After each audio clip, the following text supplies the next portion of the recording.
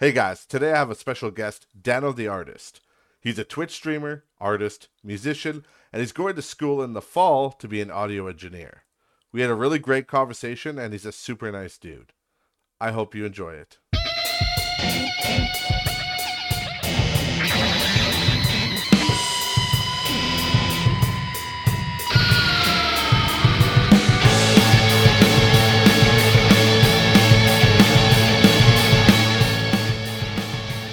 Welcome everybody back to Not Rich Just Bored, episode number 44.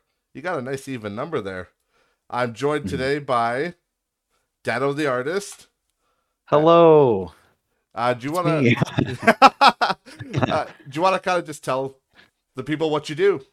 Yeah. So, as the name implies, we do a little art.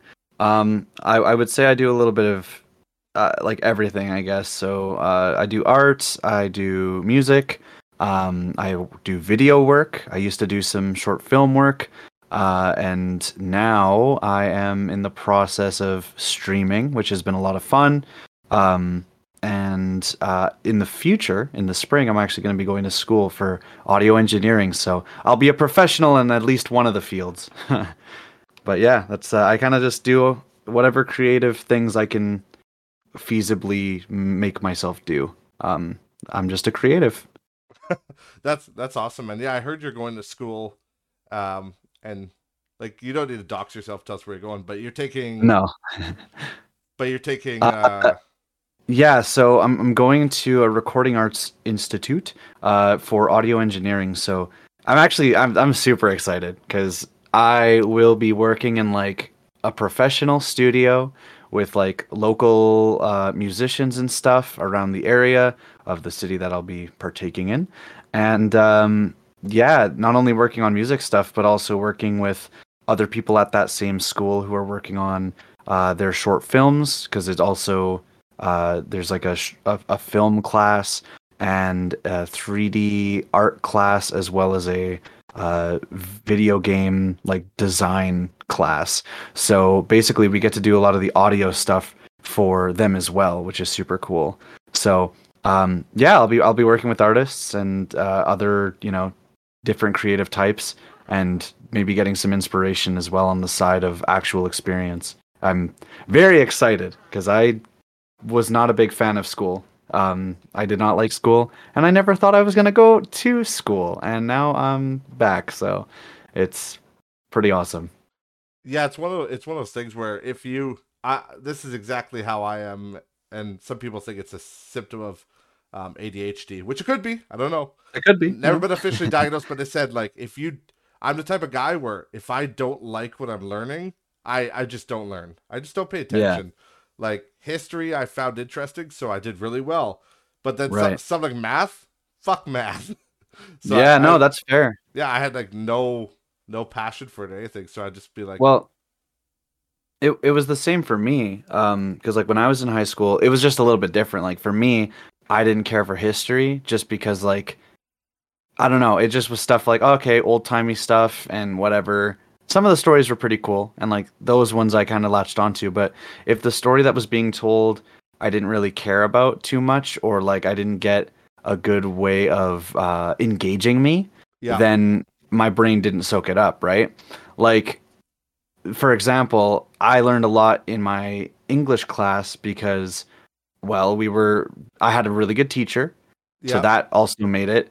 And then we learned about interesting things. And sometimes, yeah, like shit was hard. Like it was hard for me to uh actually kind of pay attention or whatever. But because my teacher had me engaged or like believed in me and like was a positive influence, that also helps. Because like let's be real, like the teacher, similar to like a job and a manager, like they can make or break you doing this task that you kind of have to do, you know? And in terms of going to school now for like audio engineering, it's actually really exciting because it's just a 6 month program, but that's all I'm doing. There's no other courses, there's no other anything else. Literally, I go there and we are working on audio stuff day in, day out for hours on end, and I don't have to be pulled away from anything. And that's like, I think that would be more optimal if that's how high school was, but it wasn't, you know? yeah, yeah. More focused. Yeah. I was gonna say, like, what exactly does an audio engineer do? Is that the guy behind the soundboard, or Yeah. are you holding the boom mics, or? That too, yeah. So basically and I went to the school to like do a tour and everything. And he kind of went over everything with me, which is really cool. We get to do exactly that, holding the boom mic for like people doing their films. And then we also get to yeah, actually work behind the studio, like mixing and mastering songs for other artists or maybe even for ourselves, which is really exciting. Because I do make a little bit of music here and there, so I'm excited to do that for myself as well. And then on top of that, I think the really cool thing, and I keep forgetting what it's called, but in film as well as in video games, a lot of the time when they have to do a lot of the recording for sound effects and stuff, usually you have somebody in a booth with like these different props and materials making the sounds and recording the sounds. We get to actually do that. I looked in their booth and I was like, why do you have like a sand pit with like a rock and like whatever this other thing is? And he's like, well, if somebody is getting out of their car and they have to do like gravel, you're gonna step in that sand pit or whatever. I was like, this is awesome. So Oh, we even get to do that stuff too. And the craziest thing is when the school is all done, if you took the course, you get like a lifetime like you're able to enter that studio on like weekends, like no cost or anything. So oh, it's really? pretty Sweet. freaking awesome. Yeah, I was like, that's incredible. Because then if it's like, oh, I'm recording for like some local artist, they're gonna pay me how much an hour, and then like we go, okay, perfect. I go to that studio and it like costs me nothing. It's really sweet. Yeah, A lot of opportunities. that's awesome. They what kind of music have you produced yourself?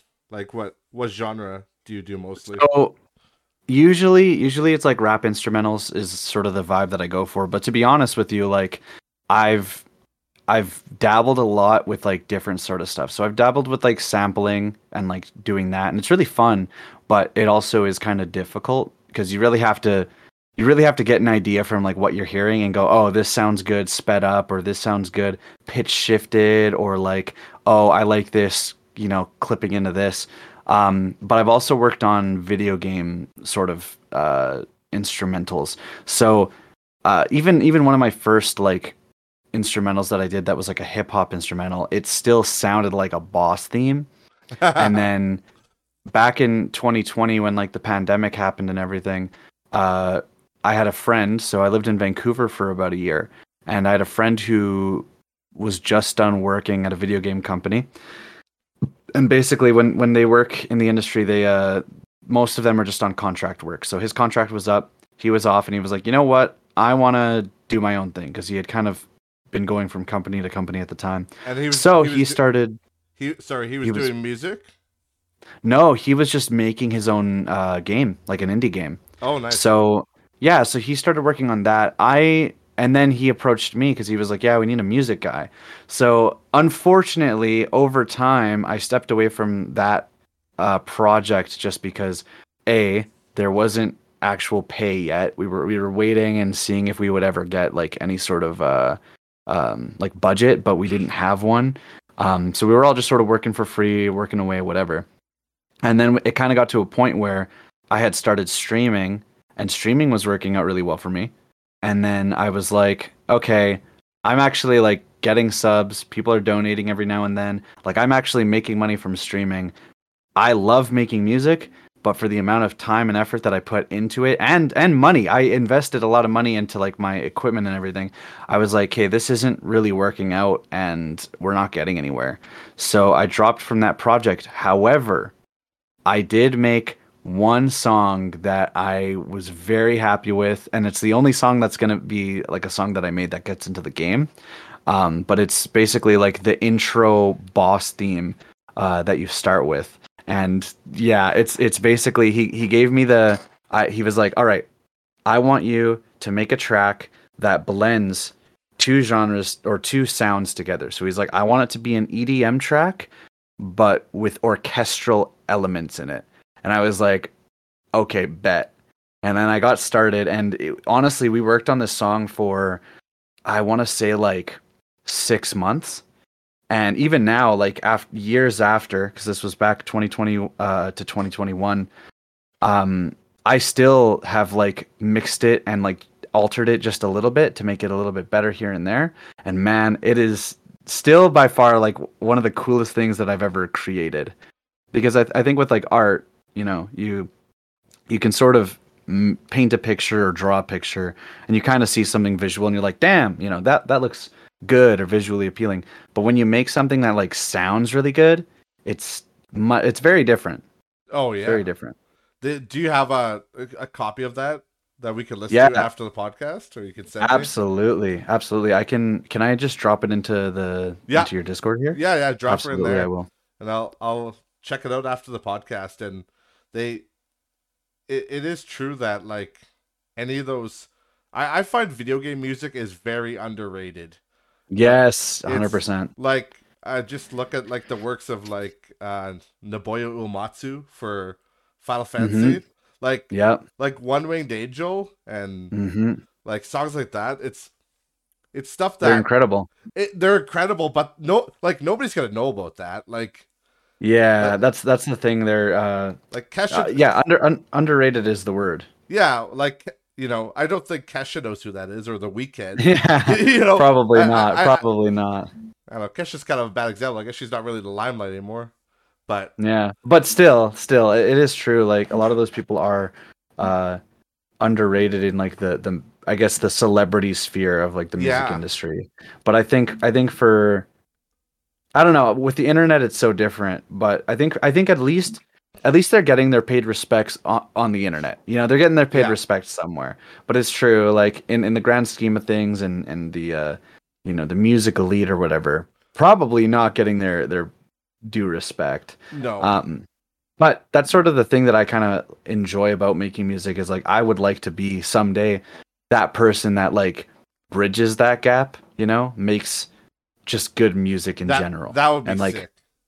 yeah, cuz like to me I enjoy a lot of like very normal, not I say normal, but normal in the grand scheme of like what the average person would listen to. I listen to a lot of just regular music, but video game music and soundtracks and everything have some, first off, on like a music theory level, have so much going for them, and then just on the different genre blending, or in the case of games like, and I've never actually played this game, I only know because I've watched videos on it, but Mm. games like Hollow Knight, where the music almost amplifies the story that like you kind of have to learn with the tones that are being made. It's cool. It's there's nothing like video game music, man. Yeah, and That's the truth. I feel like the music has to set the tone of the game, and Hmm. the tone of like what level you're doing. And I know there's. Do you remember an indie hit called The Messenger? Do you, Yeah, I actually haven't played that yet, but I yeah, have it. Yeah. yeah, it's a great game. The music was done by Rainbow Dragon Eyes, I believe is his name. Hmm. But Yeah. the music's actually on Spotify because I love it. I like that kind of old school, 8 to 16 bit, I guess you'd say, the Yeah. old school Yeah. music. And it's funny because like the way that game works, when you're at the first half of the game, it's 8 bit, and then Hmm. the second half of the game is 16 bit, and Right. it's actually like the music reflects that. And it's That's like, very cool. yeah, it's I always like, I'm not musically inclined, I guess, so I don't like, the whole process to me is kind of unknown. But it's just amazing that they can just come up with these things out of seemingly thin air and just, Right. Yeah. Well, it's cool too because like for me, a lot of times with visual art, I kind of get inspired by what I see. If I see like an art piece that I really like, I'm like, oh, I'd like to do something like that, and I kind of go for that. Or I have an image in my head of like a certain video game character. I do a lot of fan art, but in yeah. terms of music, for me, I've even had it where like inspiration will come in a dream. I'll like hear something in my dreams, and I wake up and I'm like, this is like a catchy tune, and then I would like record it with like my phone like voice recorder and then try to implement that in a song. It's a lot of fun, honestly. Oh, that sounds like genuine inspiration, I'd say. Coming Yeah, it's very cool. coming to you in dreams, that's crazy. Yeah, I don't think that happens with everybody, but it has happened quite a lot with me. I'm also gonna. I think you should be able to listen to it in the Discord when we're done. But yeah, I put it there in your server there. Oh, perfect. Yeah, I'll have to Yeah, check that out. And so that's the first boss music from this yeah, game. from this game. Yeah, and it's funny because he has the like in the demo they even implemented it. The only issue is it's I can only go over it kind of vaguely, but it's a RPG with like rhythm game mechanics Oh, as like the battles. So it's pretty cool. I think like from the last time I saw it, they had a ways to go, but I'm hoping now it's almost been wow. I guess it's almost been 2 years since I like stopped working on the project, but I hope at some point I can see their finished project because or finished product, sorry, because it's definitely a cool idea. But yeah, the song it went hard, man. It's still one of the few things that I'm like very very proud of, and I can like flaunt off, you know. yeah. I'm excited to hear that. Truly, Yeah. and I hope your friend does do well with that game. Are they doing Indiegogo or anything like that, or Kickstarter? Not at the moment. They're They just funding it talked. themselves. Yeah, it was self-funded. They tried to get a grant from like the I don't even remember what the hell it's called. In Canada, there's like an arts grant that you can get from like the government, which is pretty cool, the fact that it even exists, but you have to like you have to prove yourself. So even though like we had a big just everything he did was very professional because he actually worked in the industry. He made like all these different plan documents and stuff and sent it into like the government's grant fund or whatever. And we still didn't get it. I think we were a little too late. And then he tried again, and I don't know if like it worked out. But hey, hopefully, you know. But other than that, like if that doesn't work, I hope that he would start like an Indiegogo or like a Kickstarter or something. It's worked for other people. Yeah, no, it sure has. There's a lot of issues with those two of scams too. There's a Yeah. lot of scams Yeah. on there too, so it's like people are like hesitant to use those things. But if Hmm. you have a real project and you got real things you could show off about it, I'm sure people would have no problem backing it. Yeah, I think games are a little bit easier to back than, you know, like these funny products like solar roadways or whatever. Oh, solar Like, roadways, yeah. yeah. That Yeah. that ain't happening anytime soon. No, no. uh, Yeah. Yeah, no, it's cool. It's cool though because just thinking about it, like when he asked me to do the project, I really was an amateur. And like even in the process of like working with him and everything, like he was very supportive and very critical too, which I think is super important. Like actually taking criticism is something that I don't think a lot of people can. And yeah, I'll admit there were some times that it kind of pissed me off because I'm like, dude, like I'm working hours on this and like, you know what I mean? Like it's never good enough. But every time he did that, he would give me an idea of like, okay, try and implement this sort of thing. And then like as I'm doing it, I get another idea and like it just sort of breeds that creativity. So even though in the moment in the back of my head I would have these thoughts of like, oh my God, like all right, what am I gonna have to do now? It always ended up being a really good thing because I ended up making something way better. And I know for a fact there's a lot of people that like can't take that.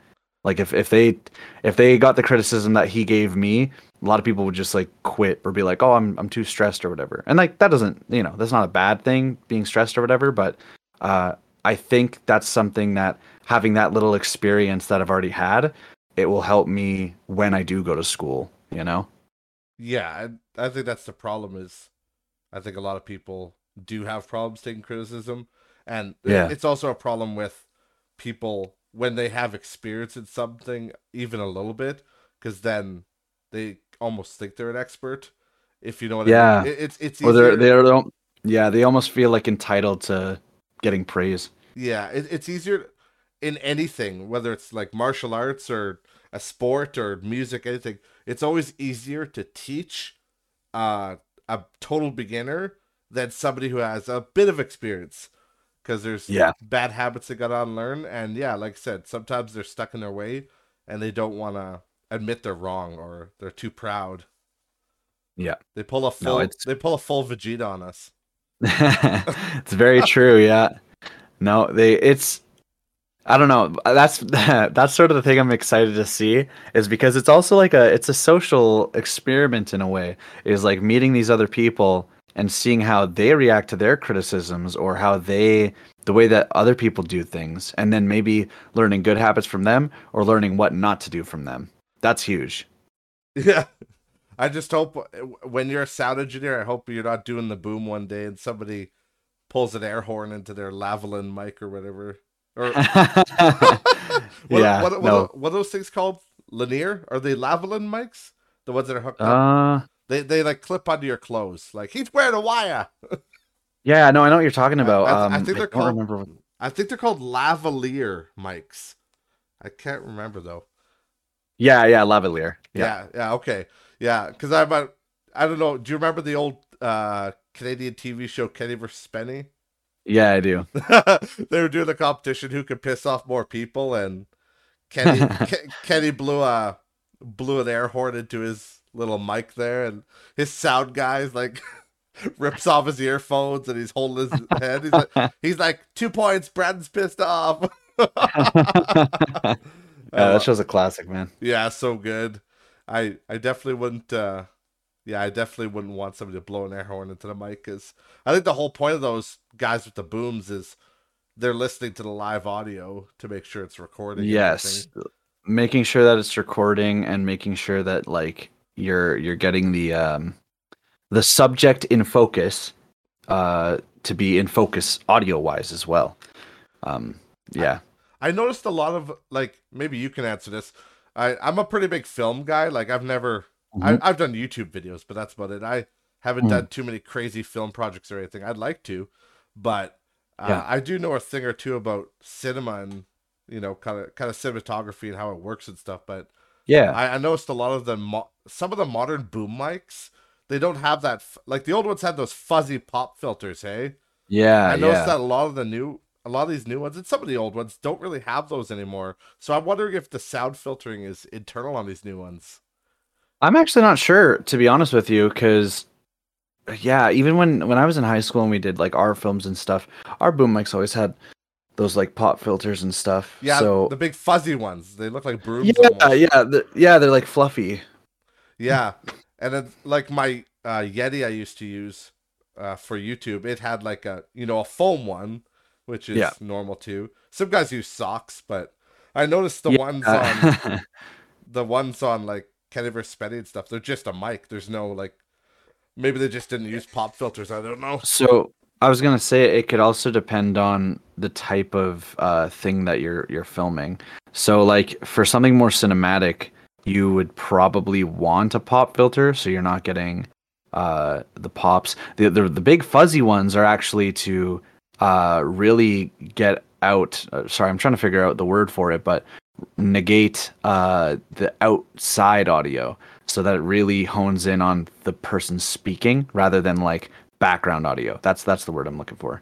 In terms of something like Kenny versus Spenny, if they're using one without a pop filter, it's probably because of just the type of show that it is. Stuff's pretty chaotic at times. Yeah. So they probably don't have to worry about it too much. Sometimes it could even add to it hearing something in the background. So that's my assumption at least. But it really depends. Yeah, it could be the direction. Yeah, because the ones could be cardioid, which is like where it's recording something right in front of it, and then there's the omnidirectional, which kind of records the room. So right, and because they kind of want to record the crew's laughter and stuff like that. So it would make sense that they'd want like an omnidirectional. Yeah, exactly. That makes sense to me. Yeah. So. Yeah. Oh, sorry. Go ahead. No, I have something I definitely want to talk about today. But if you had a question, I will gladly hear it out. No, I was just gonna ask you about the art thing. I wanted to ask: has anybody ever commissioned you to do like a Rule 34 thing? So no, not yet, at least. I think usually when people want like Rule 34 stuff, for the most part, they usually actually go to like Rule 34 artists or artists on Twitter that like explicitly do explicitly do like Yeah. NSFW art, right? Some artists they make really really nice art. They're really good at drawing anatomy, but then they have to like explicitly say, I don't do NSFW. And then for me, I do a lot of fan art. So Yeah. I haven't really had anybody approach me with that sort of stuff yet. But I also am still, I would say, relatively new to the whole like commissions thing.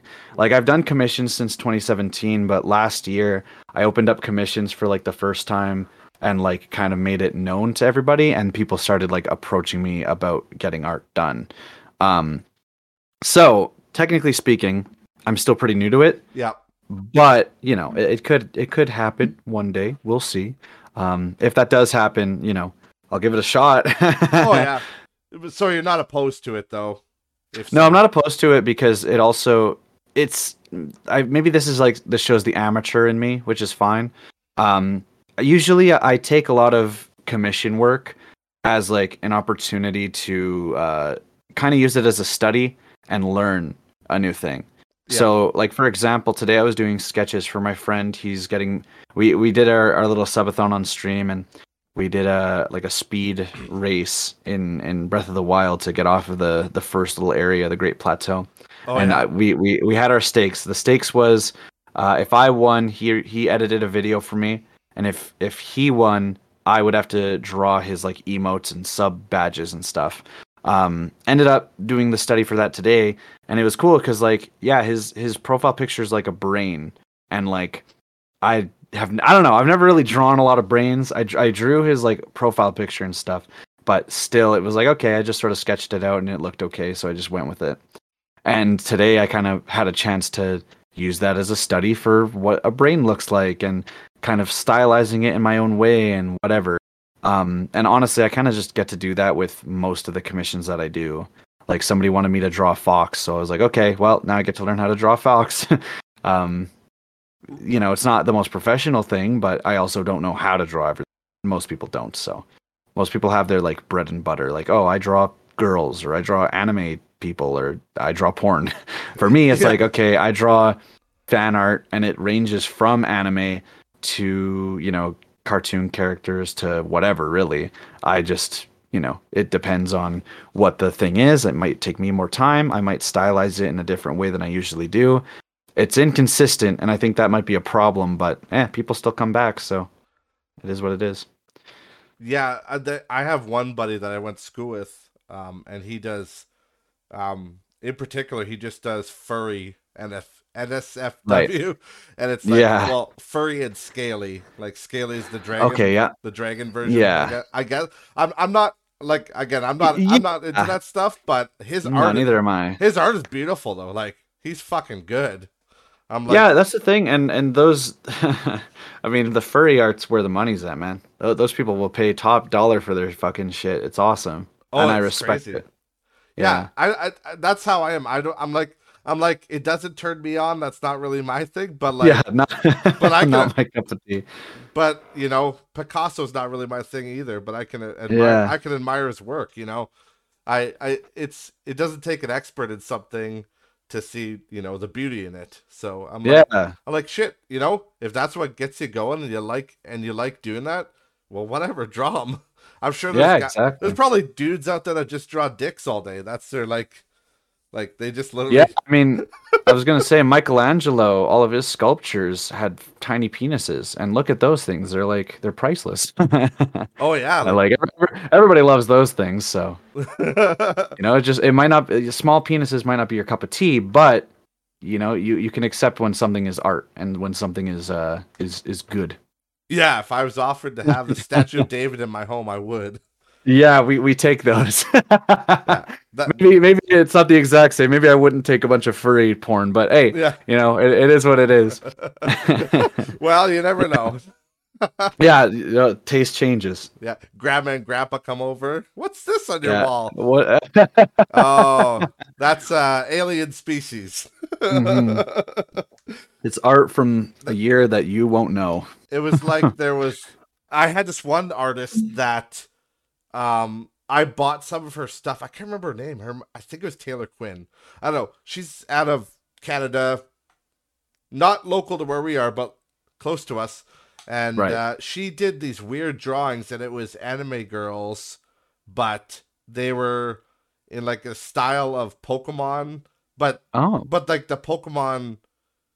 It was weird because it was like a combination. It was like an anime chick that had Pikachu ears, and she had two swords, but the hilt of her swords were Zapdos heads. what the fuck? And then That's awesome, but yeah, that's weird. That's yeah, cool. yeah. And then the Zapdos beak was like the sword, the sharp end, I want to see this. This the is blade. cool. Yeah, my brother. I think my brother has it somewhere. I'd have to look and see if I could find it. But she did a lot of. It was really abstract, but it was basically. It wasn't like Moemon where there was actually. Yeah. You've heard of that? Yes, I have. Yeah. That was where the guy did the whole Pokemon game with they were turned into anime girls Yeah. for people Lollies. who don't know. Yeah, like lolicon stuff. But Yeah. no, this was more abstract. It was basically like the Pokemon were like the armor on the person. Yeah, that's unique. That's unique. Yeah, definitely cool. I'll send you a picture of it after, but I have one of her pictures on my wall of she drew Ghastly Haunter and Gengar, and it's like a really dark, kind of eerie Right. feel to it, like a dark vibe, I Yeah. guess. And No, that's cool. I love it. But No, that's awesome. what did you want to? You said you wanted to talk about something. Yeah, so it's a little. I don't know when this will go up. Maybe it'll go. Maybe this will be dated whenever this podcast goes Well, up. But the podcast should be going up tomorrow. okay, so this is perfect. Yeah, October 6th. So tomorrow, or I guess technically today, when people are watching it or listening, October 6th, or beyond that, we're getting the trailer for the Mario movie.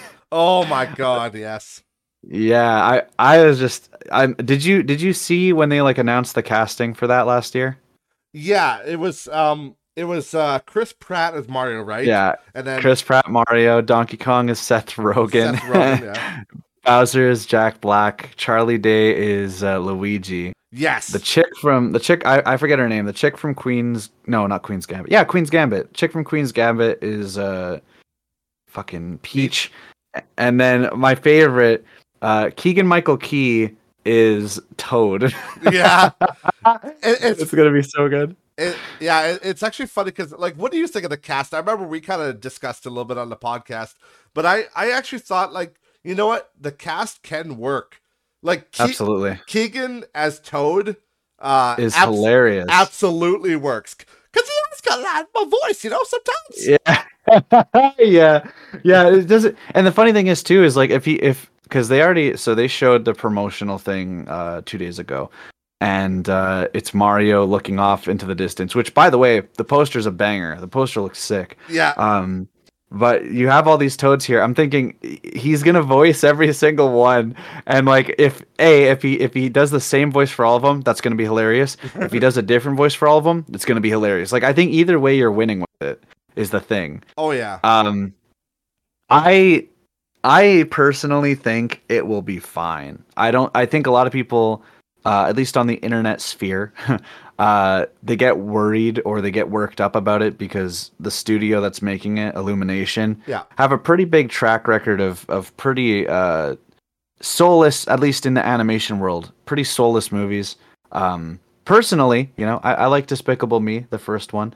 All the other ones are kind of meh. Minions are kind of annoying, but other than that, like I think with it being a Mario movie, with the casting choices that they currently have, and Nintendo kind of also being behind it as well, they obviously Mario's their baby. They're not just going to let them run rampant with it and do whatever they want. This isn't the 80s anymore, No. Well, that's the thing. Mario is actually under lock and key. Nintendo is very protective of their IPs. Yeah.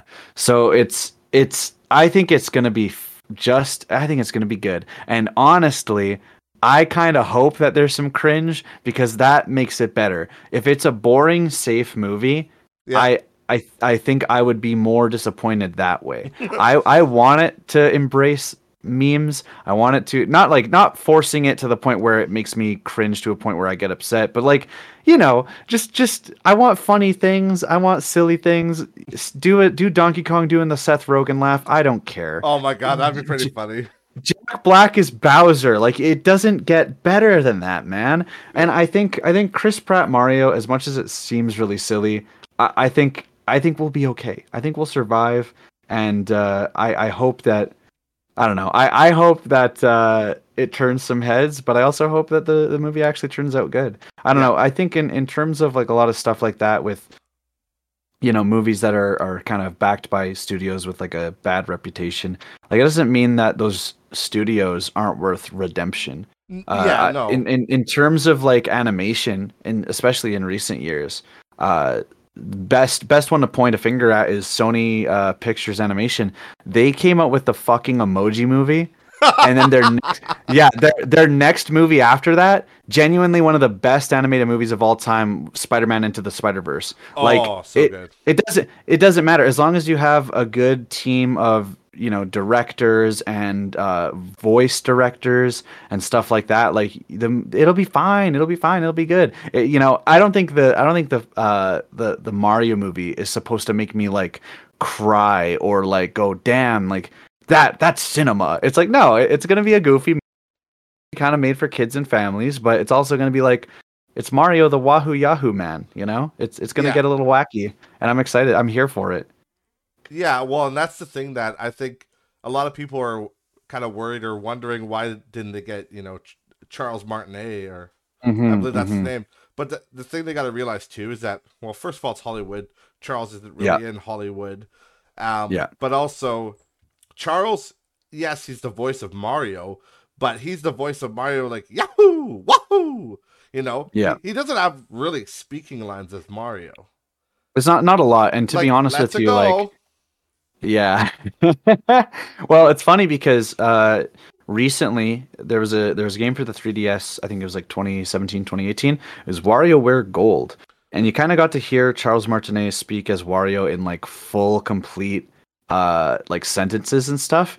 And it's kind of funny, and I think a lot of people have sort of pointed this out, is like, when you start to hear him do the voice for a long time and like speaking in full sentences, you kind of realize why they're mainly just, they make sounds. And also why, like, sometimes it's okay to just have a different voice actor. I mean, the other franchise that I love to death is the Sonic franchise. They go through voice actors like every 5 to 10 years. So it's fine for Mario to have a different voice for the movie go around. I kind of wish that the status quo on voice actors was a little different. Like, the truth is that with a lot of these movies nowadays, they're always gonna choose Hollywood voice over actual like voice actors. And I think to each their own. For me, I think it's a little unfortunate because I think there's a lot of voice talent that could like really that deserve a lot of those big roles. But at the same time, it's like, it is what it is. It is what it is, and it doesn't mean that the Hollywood talent that mainly do normal acting aren't worthy of doing voice acting. They're different types of acting, but they can go hand in hand. Yeah, that's how I feel. Like, there's a lot of like guys that are doing anime, like Christopher Sabat, and like Charles, can't remember who I was thinking of there, but there's a lot of voice actors that are really good talents, but the thing is, your mainstream people don't know them. But then if they see Chris Pratt on the poster showing up number one, then they're like, oh, Star-Lord, Guardians of the Galaxy, Jurassic I like him. Jurassic World, everything, he's a huge star right now. So what they did with that over like Charles, for example, is we got to sell a movie. Yeah. So that's what. And like, at the end of the day, like, that's always what it's going to be.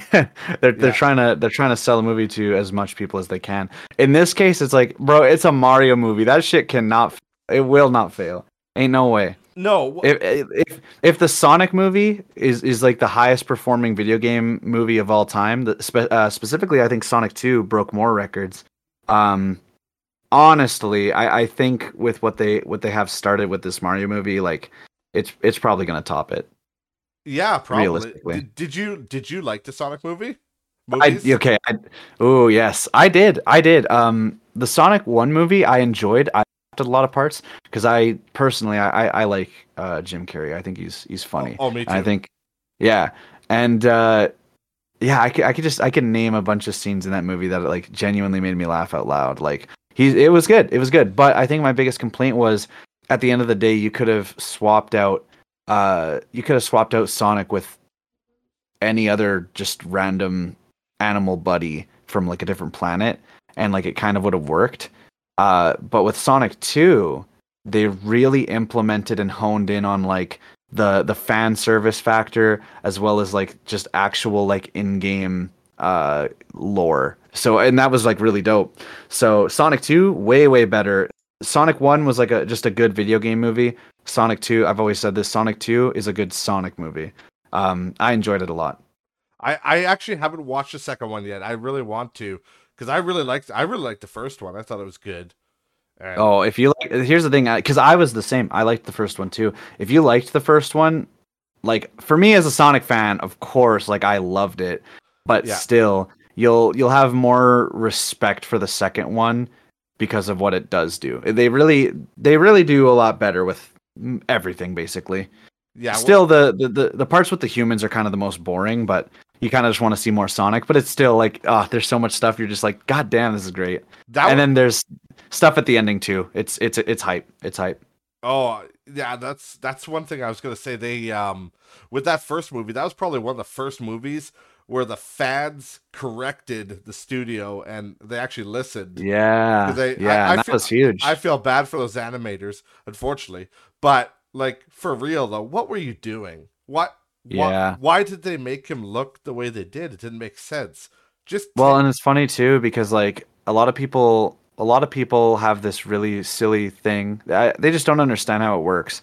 So I get it, but they have this funny fantasy that like they did it on purpose and that they made him ugly and then they were like, "Oh, it's okay. We'll just delay the movie." No, no, no, no. They had they had merchandise done. They had a bunch of shit ready. Like they were like, yes, this is how Sonic's gonna look in the movie, and it's crazy because like some of that merchandise still exists, and it's uncanny. oh my It is god, uncanny. Yeah. Um. I want that No, that was merchandise.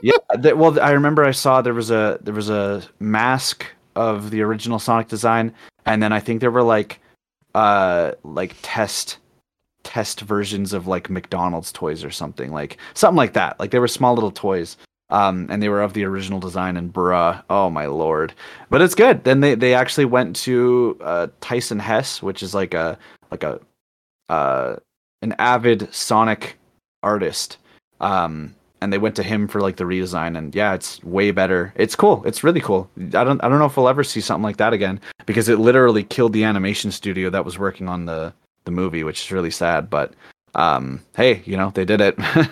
Yeah, they should have. I feel like a lot of these things when they figure out they need to figure out the source material more, Yeah. and ignore. We talk about this a lot on this podcast, but one of my favorite movies of all time, is Doom. The Doom Mm. movie with The Rock from like The '06. Rock, yeah, Yeah, yeah, it has nothing to do with Doom. Like when you like besides characters and likenesses and the monsters likenesses, but there's no yeah, there's no portal to hell, right? It's all science fiction, and I think a lot of that they did um to not piss off religious groups, but right. either way, it was such a campy and fun movie that we're just able to enjoy it for what it's worth, you know? So that's exactly it. And this kind of goes with a lot of entertainment um, and I think a lot of times this is just a precursor to what I'll say. I think a lot of times people really try to be as objective as they can when it's like, bro, it's all subjective. It's all just dependent on like your experience with it, your background, whatever. Even culture has something to do with it. For me, I've always been in the camp of as long as it's entertaining. I think you could and as a Sonic fan, I could definitely say as long as it's entertaining, that will affect how I view the product. For example, like if a game is polished, a game is finished, but it is boring. The writing is bad. I'm not entertained. At the end of the day, it's entertainment and I'm not entertained. To me, that is a way worse, way worse product Yeah. than if, say, they released it unfinished in a horrible state that's incomplete, but I can see that they had passion. I can see that they had an idea. Maybe their ideas were too grandiose.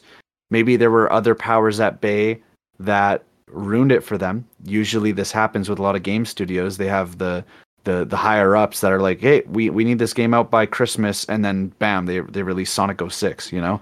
And then that's how you that's exactly it though, is like something like I played Sonic 06 on stream. That game is horrible. No shit. Like it's not finished, but that's exactly it. It's not finished. And what I did play of the game, I could see like they tried to tell this grandiose story. You know, it didn't really work. There's a lot of like just awful stuff, but it also makes me laugh because of how horrible it is. And in its own right, that's entertainment. That's funny. It's memorable. I look at a game like the newest one that they released was called Sonic Forces, and that game is 2 hours long, and it is painfully a slog. 2 hours and it's a slog. That tells you everything you need to know. The idea is that like Sonic gets captured by Eggman, and then he gets tortured. He's been tortured brutally for like a year, and then it doesn't show you this. It tells you it in text, and then it goes to the next scene, and it's just him in a cell, and he's like, "Oh boy, I think it's time for me to get out of here." And it's like, bro, you aren't tortured. Like, and here's the thing. I didn't need to see him get brutally tortured in a prison cell. It's just in storytelling, it's always show, don't tell. When you tell me something, but then you don't show me, even showing me that he has been would have been better, but you're not showing me anything. I was not entertained. And that's ultimately it. Like this Mario movie, it could be cringe. It could be really silly with a bunch of fart jokes or like, you know, Minions-esque humor.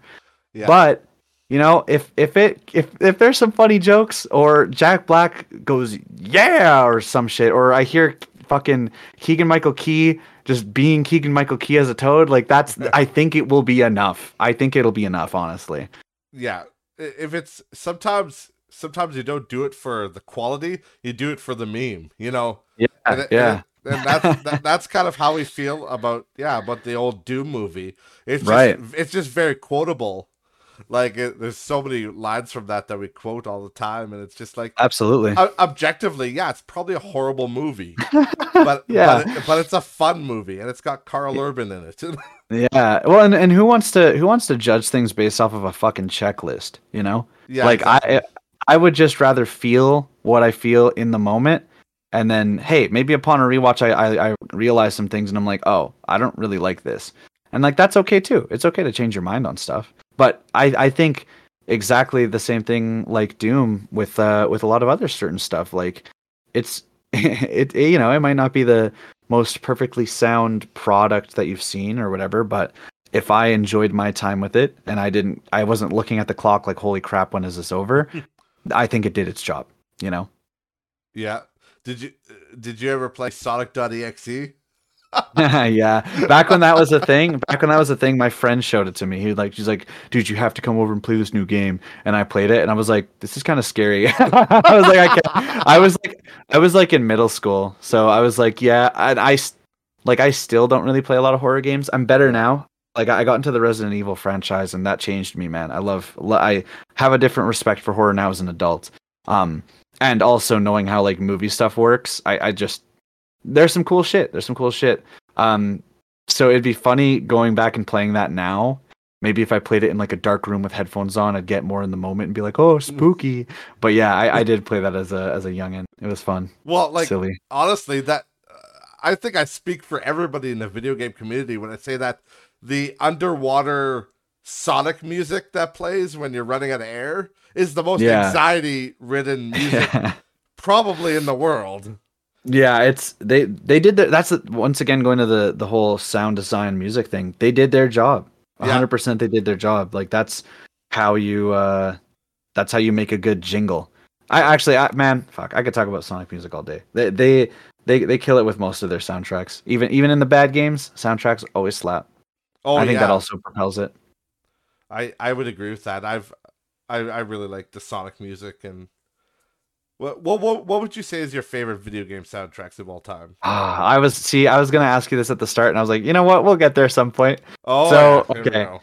so my favorite of all time, I would say, there's a couple. It's funny. I'll go with the Sonic ones first because like they are some of my favorites. Yeah. Uh, I think my favorite, I'd say my top two because, and it's funny because they're my top two games as well. Sonic the Hedgehog 3 and Knuckles. Had music from Michael Jackson. That one they go hard. The music goes hard in that game. The Genesis sound chip just sounds amazing. It's great. Oh, fuck yeah. And then the other one would be Sonic Adventure 2 because that has Live and Learn and Escape from the City. So those are just bangers in themselves. But then also like I listen to the Sonic Adventure 2 soundtrack like every couple of days, especially on stream, just because every character had a different genre for like their music. So Right. like Sonic was his normal like butt rock. It was awesome. Tails was sort of more like dreamy and pop like, I guess, but still had like the rocking guitars and everything. Shadow was like a lot of drum and bass and like still some more rock, but it went a little bit harder. Eggman was like industrial and like still a lot of them have like rock influence, but his was like rock influence with a little bit of industrial noise and stuff. Really, really cool. And the two that I really like that I go back to, Knuckles had the fucking Knuckles raps and then like Pumpkin Hill and shit. And then Rouge had like jazz and funk. And it was like, that's so cool. I think doing that with characters, like if I ever developed a game, I would love to do that where like the characters almost motifs are just genres of music, and like that's their thing. I thought that was super cool. Other than that, Donkey Kong Country has a great soundtrack, and Persona 5 has a great soundtrack. Oh, I've never listened to Persona. I've never played Persona. Persona 5 is I'd say like your best one to start with, just because it's the easiest to get into, and then if you like it, then like you can delve more into the series. I'd say if you want maybe a better story, I think Persona 4 has the better story. Yeah. But gameplay wise, Persona 5 is the best one to start with. And yeah, the music is, it's fantastic, dude. Funky, jazzy, just great. What about you in terms of OSTs? Well, I gotta say, I definitely agree with you on the whole Donkey Kong Country. Like as a kid, I remember playing that when I was probably 4 years old, and like even as a 4-year-old, like the Bramble Vine level, that music, I can't remember what it's called off the top of my head right now. I think I don't know if it's Donkey Kong Country 1 or 2. Is it Sticker Bush Symphony? It might be that one. Like, I think it's 2. Okay, yeah, that's probably Sticker Bush Symphony, where it's like dun, dun, yeah, it's like dun dun dun dun dun. I'm off pitch, but yeah, it's a good one. It's a really good one. It's really like, yeah, oh god, so good. But I think like my number one that I always think of for music off the top of my head right now is Super Mario 64. Oh yeah. Fuck is that soundtrack good. Yeah, it's iconic too. Like yeah, it's crazy because recently I was kind of going through the Mario soundtracks, just kind of listening to them, and I was like, yeah, it's crazy to think that like the stuff that I grew up with like 64, and even just hearing the renditions and like, because I grew up with the GameCube, so I played Super Smash Bros. Melee. Yeah, and like the renditions of like the slide thing, like like that. It's so iconic. They're just good. really good melodies that just stick in your head forever. And yeah, so it's like a childlike wonder whenever I listen to that stuff, man. Yeah, well, Super Smash Bros. Is a great example because that's like a mishmash of all the best music. Yeah, while you're beating the shit out of each other. Yeah, I think like in terms of if you wanted to go with the objective route, what has the best OST? It'd be like Smash Ultimate, Yeah. because you get every single thing like ever. It's awesome. You get Persona 5, you get Sonic, you get some Mega Man, you get even now they have Final Fantasy music finally, Yeah. with like Sephiroth and everything. It's incredible. But I obviously they're never gonna say like, oh, Smash Ultimate is like soundtrack of the year, because no. it's not like a bunch of original music, but it's Yeah. still it's great. It's awesome. I just remember always in Smash Bros. Melee, just sitting on the very end of Great Fox, and I'm just Mr. Game Watch flipping my bacon. Yeah. Yeah, Flip. Melee is great, dude. Melee is a classic. Oh fuck. I'm trying to think. Yeah, I was going through my drawing book yesterday on stream, and it's funny because I played as Pichu, because Pichu is just such a funny little character. Yeah, He's one of the first things I ever drew was Pichu. that's Super awesome, funny. dude. Yeah. So you have all your original sketches from the time you started? Yeah, I think in grade 1 my mom gave me a sketchbook when I was going to like summer camp. And she was like, "Yeah, just use this for as a diary, and like keep track of like how your experience was." So for the first like 3 pages, I talk about like how I went on the trampoline, and I went zip lining, and I went swimming, and then I just stopped. And then from there, like however long it took me, I started I started writing down things because I was playing Paper Mario on my GameCube, and I would Oh get yeah. lost and confused. So I needed to start like jotting down notes on like what I needed to do. So I used it as a notebook for the game, which is super funny. Was So that those were like oh sorry, was that Thousand Year Door or yeah, Thousand Year Door, and that's like my favorite game of all time. Actually, okay, it's my second favorite game of all time. My first favorite game of all time is Metal Gear Solid 3. oh MGS classic? Yeah, dude, great game. Yeah, that I was gonna say the um yeah, those are both great games. Yeah. Paper Mario is like it's it's kind of an underrated RPG. Everybody talks about what was the Super Nintendo one? It was Super Mario So there RPG. was, yeah, Mario RPG. That game's great too. Yeah, That game's great it too. is But great, but everybody talks about that one. But yeah, I find a lot of people kind of sleep on Paper Mario because they don't like the art style. yeah, Paper Mario, the Thousand Year Door. Like if you go online, there's like a any Paper Mario fan is like, this is the best one. Yeah, But anybody outside of the Paper Mario fandom, like, yeah, you're not gonna catch them talking about Paper Mario. They're not gonna be like, oh man, I love that. Like if you didn't grow up playing it, you're probably not gonna be like, oh yeah, that game. I'm down the next Paper Mario that comes out. Like, but on the other side of things, there was also the Mario and Luigi RPGs. Those games were yeah, great. Superstar Saga. Superstar Saga, one of Yeah, the goats. I see. Those are the games that I grew up with, and those are the RPGs that I grew up with. Any like even yeah, any RPGs that like I tried to play as a kid, it was just like, well, too much reading, and the combat was like you press a button and your guy doesn't move. With Mario and Luigi and Paper Mario, the thing that made them special was the fact that like the battles were engaging, because like you had the different button presses, button combinations, whatever, and like you could interact in order to dodge attacks and whatever. It was just cool. There was a lot more than just, oh, your luck stat. It was like, no, you actually are playing the game, and that's why it's like that's why Thousand Year Door is still like my top, like my second favorite game, because it's like, no, it did things really well. It has a very original soundtrack too. It's not something I go back and listen to, but it is very diverse in its own way, and it makes it really truly its own.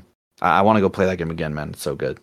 yeah, I definitely need to play that again. I I was a teenager, I guess, when I played the GameCube or young Right. teens. I'm 32 now, so Right. my first RPG though was there. I had two of them at the same time, and it was Final Fantasy One, like the original Oh on wow. Nintendo, and then Dragon Right. Warrior on NES. Oh yeah. So literally the first Dragon Quest, or whatever Dragon Quest.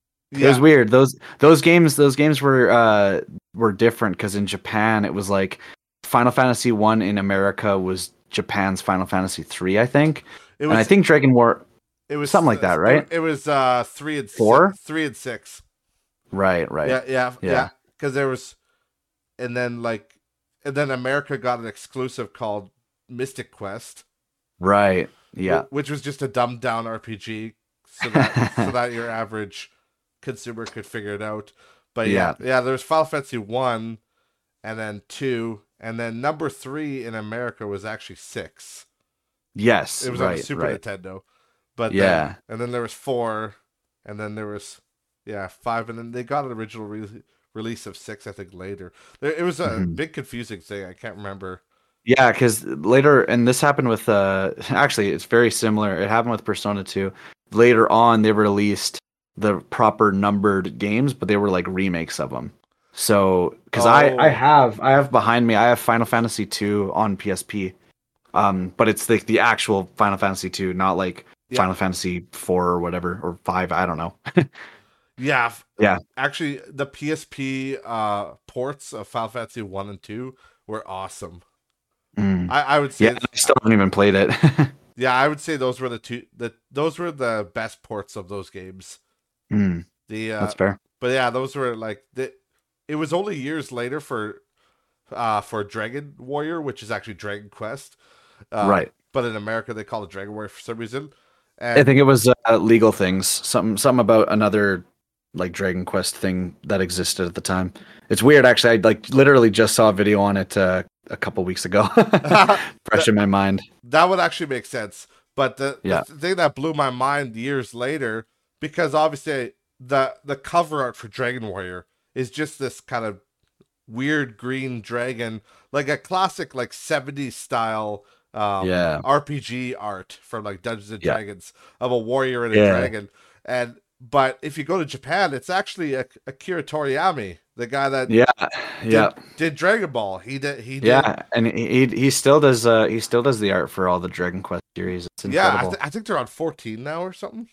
Yeah, 14's the new one. They haven't Yeah. actually shown anything for it, but the trailer looked dark as hell. I'm Yeah. excited. Well, it's funny because after I played a game called Dragon Warrior Monsters, which was like Mm. my favorite Game Boy game. That's a sleeper hit. Nobody knows about those games, but it's called Yeah, Dragon Warrior Monsters, and it was basically Dragon Warrior but like Pokemon style. So interesting. yeah, you were a monster tamer, and you would tame the Dragon Warrior monsters to fight for you, So when you Pokemon say style. Dragon Warrior, was that still like the whole branding thing of the time? So it was actually Yeah, Dragon Quest? yeah, exactly. It was still That's cool. yeah, it was the same property.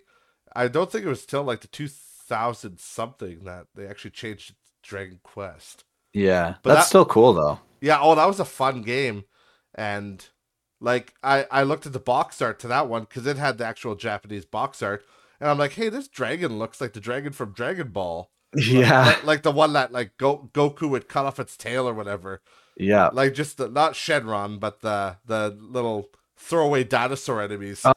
Yeah, I know what you're talking about. Yeah, and I'm Yeah, like, this looks like the dragon. And then I did some research on the old internet, and I'm like, oh yeah, my god, Akira Toriyama did all this art from Dragon Warrior Monsters and all the way back to the original. And I'm like, oh my god, it blew my mind. I'm like, yeah, yeah. Like that's a mind blowing thing when you're yeah, younger. because on the first one, like on the very first Dragon Quest, you don't really know because it's all pixel. They took his art and turned it into pixels, so you can't really see the original art in Yeah, the game. But now that I've played like there was a remake on the Switch of Dragon Quest, the original, yeah, and the enemy sprites are just literally Akira Toriyama's drawings. And I'm like, ah, this looks exactly like yeah. it's like I'm playing There it Dragon Ball. is. Yeah, no, it's very cool. It's funny too because it's Dragon Quest, Dragon Ball, I bunch know, of right? dragons. I think Akira Toriyama just likes dragons. Yeah, he likes his dragons, man. Are you excited for the new Breath of the Wild game? Did you see the Yeah, trailer for yeah, I that? am. I So I've been watching intensely to kind of get myself hyped up. And it's funny because I've been like, okay, yeah, game's coming out this year. Then it got delayed, and I was like, okay, yeah, it got delayed. And then they showed a trailer. I was like, yeah, there's a little teaser. It's like it's just another teaser. Um, but then on my little subathon that we just did on my Twitch there, my friend and I, when we did the speed race in Breath of the Wild, I was like, damn, I love this game. yeah. Like starting it over just in a new file and like just playing around, I was like, oh my god, this game is freaking amazing, and I forgot. And now I'm like, oh boy, now I'm excited. And it's gonna be interesting because I'm gonna be in school at the time. And I'm Yeah. like, that's when I'll let the grades dip a little. Oh, dude, I'm excited for Breath of the Wild too. I really liked the first one, But the only problem I Yeah. had with it was that I did not like the lack of dungeons. The Yeah, that's fair. That's very the lack fair. of the lack of classic like Zelda dungeons. I just felt like that was something it needed. But like as far as the game goes for like open world exploration, it's awesome. There's Yeah. like I remember climbing the one little mountain and I'm like my natural gamer brain comes on. I'm like, there's probably nothing up here. It's just a dead zone. But no, there's Yeah. like a Cyclops boss up there, and I'm like, oh, Yeah. right on. And No, and that he's was the thing. Like you go and explore and it's like I spent the first half of the game, I barely even went to like any of the dungeons because there's only four. So I was like, well, I have all the time in the world. Like it's only four. It's not a big deal. And maybe in hindsight that actually helped, but I went and I got every tower first. yeah, So I went to every little region just to go explore. And then after a certain point I was like, okay, this is kind of like taking many hours and I'm kind of getting like not fatigued, but I was like, okay, I need to clearly get a little bit stronger. So I went to go do like the first one, and then I started the game and actually got things going. But over time, I was like, okay, let's go to like these new areas and get to the towers. And just every time you would find something remarkable, something like, oh wow, like this is, it was a magical experience, is what I'll say. I think like when you're a kid, it almost Breath of the Wild gave me what every game could have given me when I was a kid. And I think that's a yeah, weird way of describing it, but like that's the truth is like when you're a kid, you don't really know much else. You're like, oh well, I wonder what will happen. Go and play the game, or you get stuck on a level for like a month, you know, or you just never beat a game for years on end. In this case, it was like, and it worked out for me because, as you know, I was working at HMV, yeah. and it had just closed like about a week or two after Breath of the Wild came out. I didn't give a fuck. I was like, okay. I was like, I might be. I knew by that time I was losing my job, but I knew way before then that the Switch was coming. So I was like, I don't give a damn. I was like, I am buying the Switch day one. I'm getting the game. I'm getting a case, and I'm like, I will be broke for a month. I don't care. I need this, and it was awesome because then that month I lost my job. I just literally spent a month playing Breath of the Wild up until so it came out March 3rd and my birthday's on April 18th. I beat that. I decided I was like, I'm going to play the shit out of this game and I'm going to beat it on my birthday. So my birthday came around and that's the day I finally beat it. So it took me about a month and a half and it was great. That game lasted me a month and a half of just going to school, playing it when I had time, coming home, playing it when I got home. You know what I mean? Like it was just a magical experience, and I loved every second of it. Oh yeah, And I'm really hoping I get that from the new one, basically. oh yeah, for sure. And I did you find the 900 Korok seeds? No, it's actually funny because when I went back and played it recently, I realized I was like, yeah, I didn't actually do everything that I thought I did because like I'm still missing a bunch of shrines. I'm Yeah. still missing, obviously, a bunch of Korok seeds. So during the subathon, I took like a couple hours. Like, you know what? Let's go and explore the world because, like, I am just gonna be here at my desk for the next however many hours. Let's just give it a shot. And I'm so glad that I did because in that time, I found like two shrines, and like that was just me going, okay, here's an area that I've never been to for some reason. And it was like a beach at the bottom of the map. I was like, well, how have I never been to this beach? I go down to this beach and there's like, oh, there's a lady who wants a picture of a guardian. And I'm like, oh, well, that's simple. So I go to a place that has some guardians. I take some pictures of guardians. I come back, find her, bam, and I get this shrine. And I was just like, oh, like this is awesome. I was like, this is great. It was Yeah. it was cool. I found something new. I got to that thing that was new. I finished it. I was like, okay, I accomplished something in this game. Like this is awesome. So I would like to like actually try and 100% it Oh yeah. before the new game comes out. That's hard, but I would like to. Oh, yeah, it's excessive. Like I said, the 900 Korok seeds, it's crazy. And but I do love that game.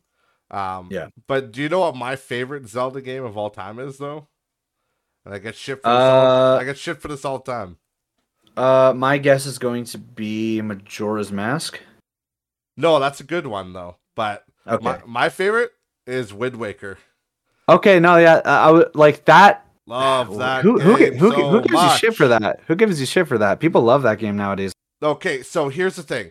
When it first came out, Yeah. I got it because Zelda, because I love Zelda. Yep. But I remember thinking that because I had a Nintendo Power sub at the time. But I remember thinking Yeah. this art style I'm not a big fan of. It was Nobody was. cartoony. Yeah, Yeah. exactly. But then I played it and I'm like, oh my god, this is the best game ever. Yeah. It's very good. It's very, very good. And It's phenomenal. sailing the seas, finding random towers. Yeah. Like the story is laid out, but it's like very like there's enough side quests and weird shit going on that you can, it's just a fun game, and there's so many little things like collecting pigs, and you can piss off the pigs and they'll attack you like the chickens, like Yeah. the cuckoos from Ocarina of Time. Yeah. It was awesome. And And like, sometimes there was the one pig that farted. oh yeah, that's right. And I remember like Yeah. the fat pig, you could pick him up, but only if you You had needed the the giant's power bracelet. Or bracelet. power, yeah, Yeah. power bracelet was called in that game. That's right. But it was like it was good, and it had like a solid combat system. It had like Yeah, it did. It really did. yeah, it had the flourish system, and also I will say this: the ending scene where Ganondorf, like you've beaten it, right? Yeah, yeah, I beat Okay, it. I was like, spoiler alert, but Yeah, spoiler alert for spoiler for those. anybody. But yeah, at the end, like when you do that final flourish and you lunge the sword into his head, and then like he like It's laughs while he turns to stone. I'm like, Cherries oh, to Stone. It's incredible. Yeah, it gives me chills every time. yeah. No, that game. Yeah, that game is awesome. Personally, like I like most of the Zelda games. I'd say. My favorite for a long time was Twilight Princess. I really like that one. Yeah, But I've played it. I honestly, I'd say I've probably beat that one the most. But it actually isn't my favorite. For me, I'd say my favorite is Majora's Mask. yeah, And I've only beat that one once. But I think there's something about the world that they created, and the fact that everybody is going through their sort of routines on the 3-day cycle. Once I understood how that sort of worked, and like I was playing through it and everything, yep, I realized I was like, oh, this is, yeah, I like this game a lot. And yeah, even just the mechanic of like the time mechanic, figuring out, oh, hey, there's like this character who does this on this day. You figure it out. You're like, okay, I'm gonna need to bring this mask to them on whatever day at this time. The 3DS version, the remake, helped a lot. So It good. really, yeah, it helped with organization, and to me, I think that's sort of what lifted it over the top for me. For like, okay, this is my favorite. But like, I still have a huge soft spot for Ocarina of Time, because like that is the one that I grew up playing. Yeah, Wind Waker's just genuinely like one of the best games, especially if you play the HD version on the Wii U, because then you have the quick sale, and there was a lot of other stuff at the time that was really dope. yeah. The quick sale is that's a real It's a quality of life thing. lifesaver, and they fixed the Triforce hunt at the end of the game, which was really dope. So there's a lot of stuff like that was really nice in the HD version. But like, yeah, I think because they made in the 2010s, they made all those remakes for like every single game, and it was like, oh, like they've made all these games so much better, and they were already like classics in their own right. It's crazy. And then the awesome thing is you can still go back and play the original version. Oh yeah, I want them to make a. I would like for them to make a remake for the Switch, like, well, not even a remake, just a port. I'd like them to port all those Zelda games to the Switch. Right. I'd play the fuck out of that. No, I'm hoping that they do. It's kind of lame that the only thing I've done so far is the is Skyward Sword. So here's hoping, And Skyward Sword, personally, to me, is one of the weaker titles. Yeah, it had actually, what I would say is it's this weird like balancing act that some of the games struggle with. It had the worst, I would say, pacing, and even just like the structure of the game was really flawed. Yeah. However, it had the best story and had the best stakes. And it had a toilet hand. Yeah, toilet hand. Yeah, I like the toilet hand. I have mad love for also like I said, the classics like on the NES and See, for me, Link to the Past. I respect Link to the Past. I struggle with NES 1 and 2 because really those games, yeah, you know what, I'll just say those games, like, you need a strategy guide. Those are still of the time where it's like, if you didn't have a strategy guide, this, I guess, it's sort of like Breath of the Wild, except now we live in, so it's a, but you know, you were going to friends and like, okay, like what did you find, you know? And like, oh, like you did this and you found this. Oh, there's like a burning bush. I don't know. Yeah. Stuff like that. And I think that was the cool thing about Breath of the Wild, is it brought back that magic that like you don't really get with a lot of games nowadays. The difference is, yeah, you could still go online and look stuff up, but at the time when Breath of the Wild came out, at the very least, like day one, nah, you couldn't look up shit. Like there, you could not look up shit. There was still stuff that people, and still to this day, people are still finding stuff in that game. It's crazy. Oh yeah, and the speed runs are nuts too. Yeah, yeah, all the glitches and stuff people are finding, it's awesome. I kind of wish I was more involved in that, because when it was first starting up, I was like, oh, this is so cool. But I had already beaten the game. I was already like, yeah, so I didn't really get into it, but I wish I did. It's not too late, but at this time it kind of feels too late, you know? Yeah, maybe you'll do a speed run for the Breath of the Wild, the second one. Yeah, Tears of the Kingdom. Tears of the Kingdom. Yeah, that's right. Yeah, that game looks awesome. No, it really does. For that. So I figured I'd close it out today with, it's a question I like to ask kind of anybody who likes games or gaming, and that's most of my friends. Absolutely. Most of my friends, but I know you're younger than my a lot of my friends, but yeah, that's fine. So I think it'll be interesting to hear your thoughts on this. But I always think it's interesting to ask people, what do you feel like, or how do you feel about, you know, gaming hitting the mainstream, and like compared to when you were in high school, we'll say. Again, I went to high school, you know, at a different time than you, but when I went to high school, typically, you know, it was very frowned upon to be a gamer, and right. You know, I also went to school in a small town, so that made it worse. Yeah, but that does not help. But even when I was in the city, I know there's a lot of people, you know, I remember wearing to grade 7 this Charmeleon hat. I had a Charmeleon hat because he was one of my faves. And I got viciously bullied for wearing Jesus Christ. And it was the worst, dude. And for gaming, people would call us losers for playing our Game Boys at recess and stuff. Yeah. And like people were vicious, dude. So, but I feel like the world's had a weird correction, especially in the last, since 2010, that like Pokemon and all this other stuff, gaming in general, is kind of the mainstream, and people, I don't feel like they're ostracized.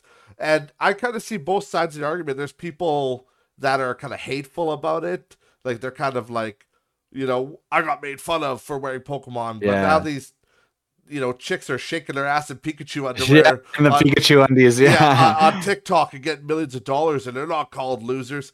But like, what do you think about that? Like, were you frowned upon for your interest in video games, or were people not so vicious?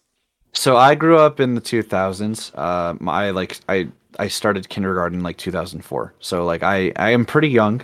Right. At the time, I would say for us, video games were very normal. And people, when we were kids at the very least, like nobody was ever like, you like this? Like that's kind of stupid. You know, sometimes they would be, but it'd be with specific stuff.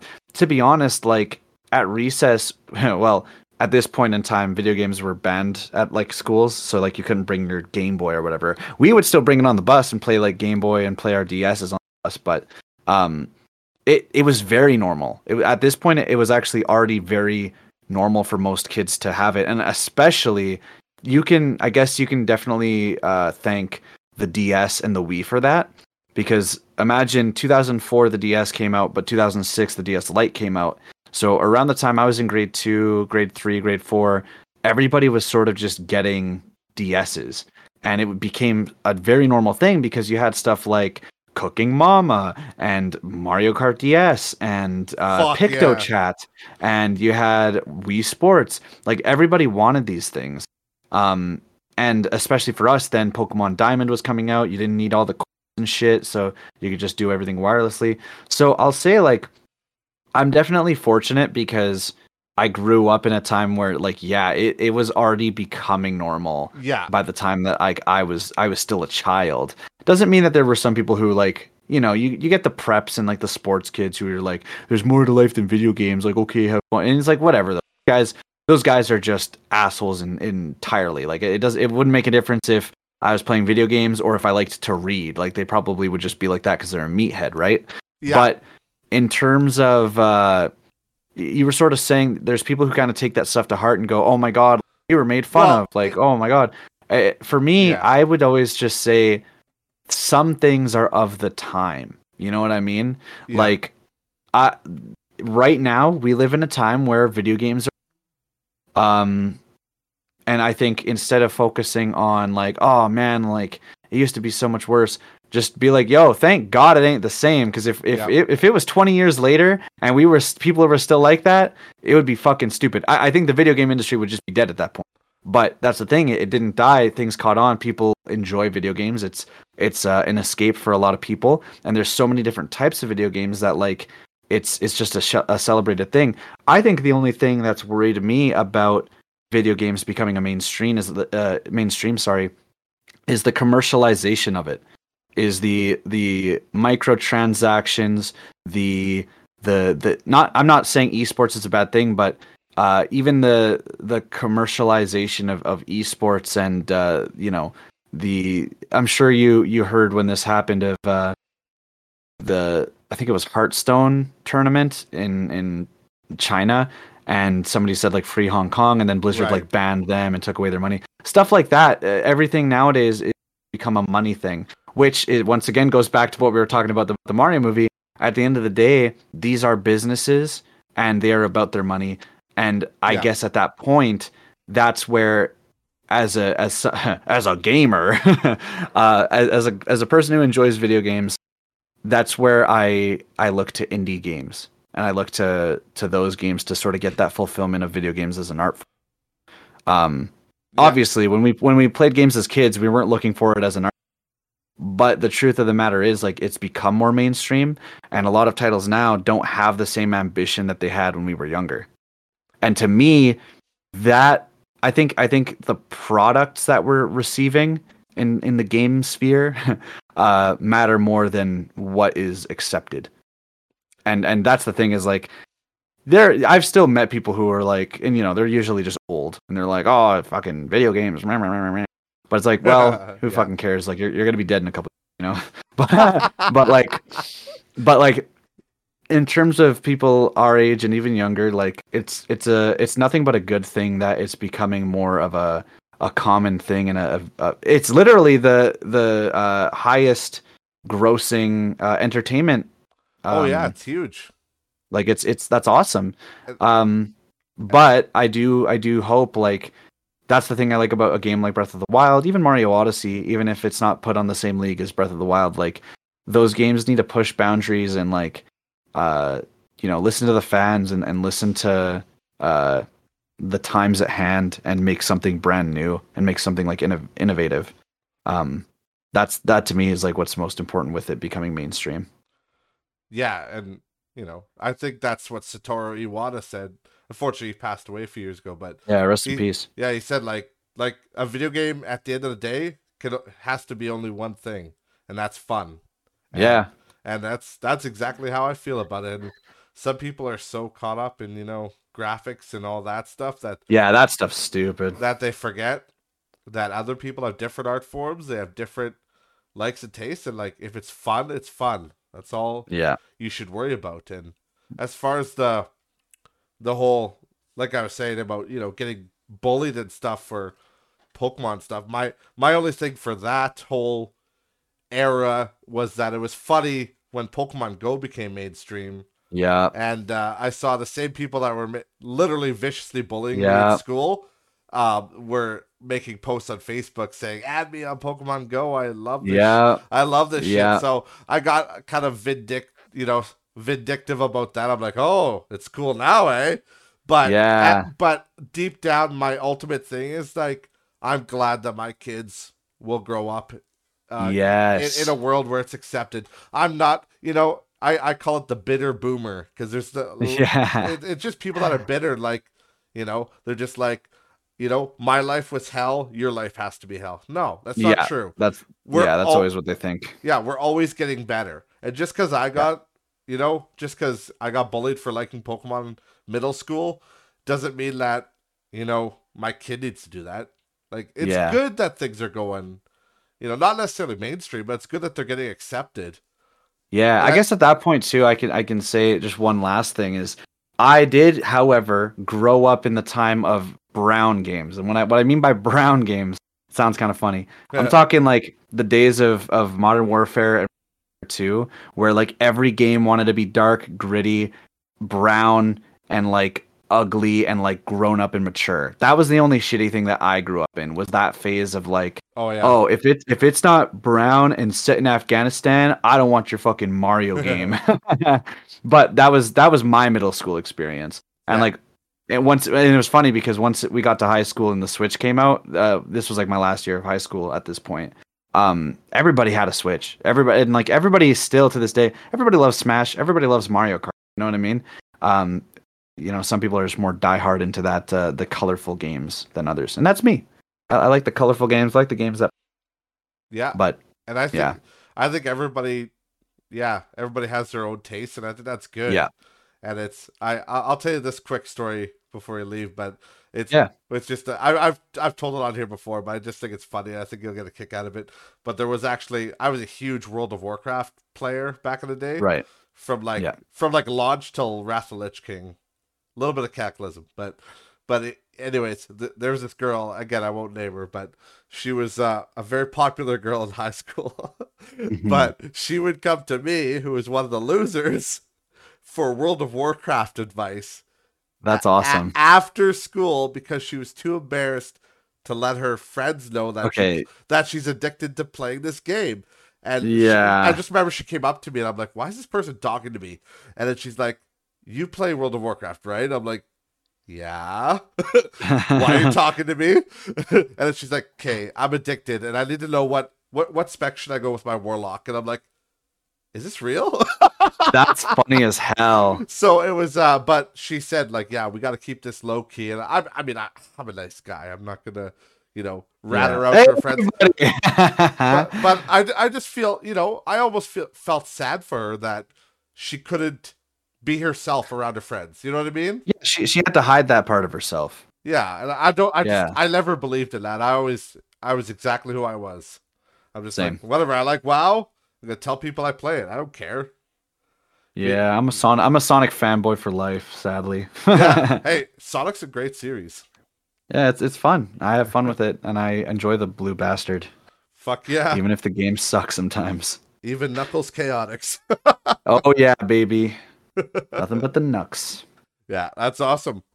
Well, it was great having you on today, man. Dude, thank you very much for inviting me. This was really cool. It was nice to chat about everything from the music to the art to the games and everything, man. It's fucking awesome. Oh yeah, man.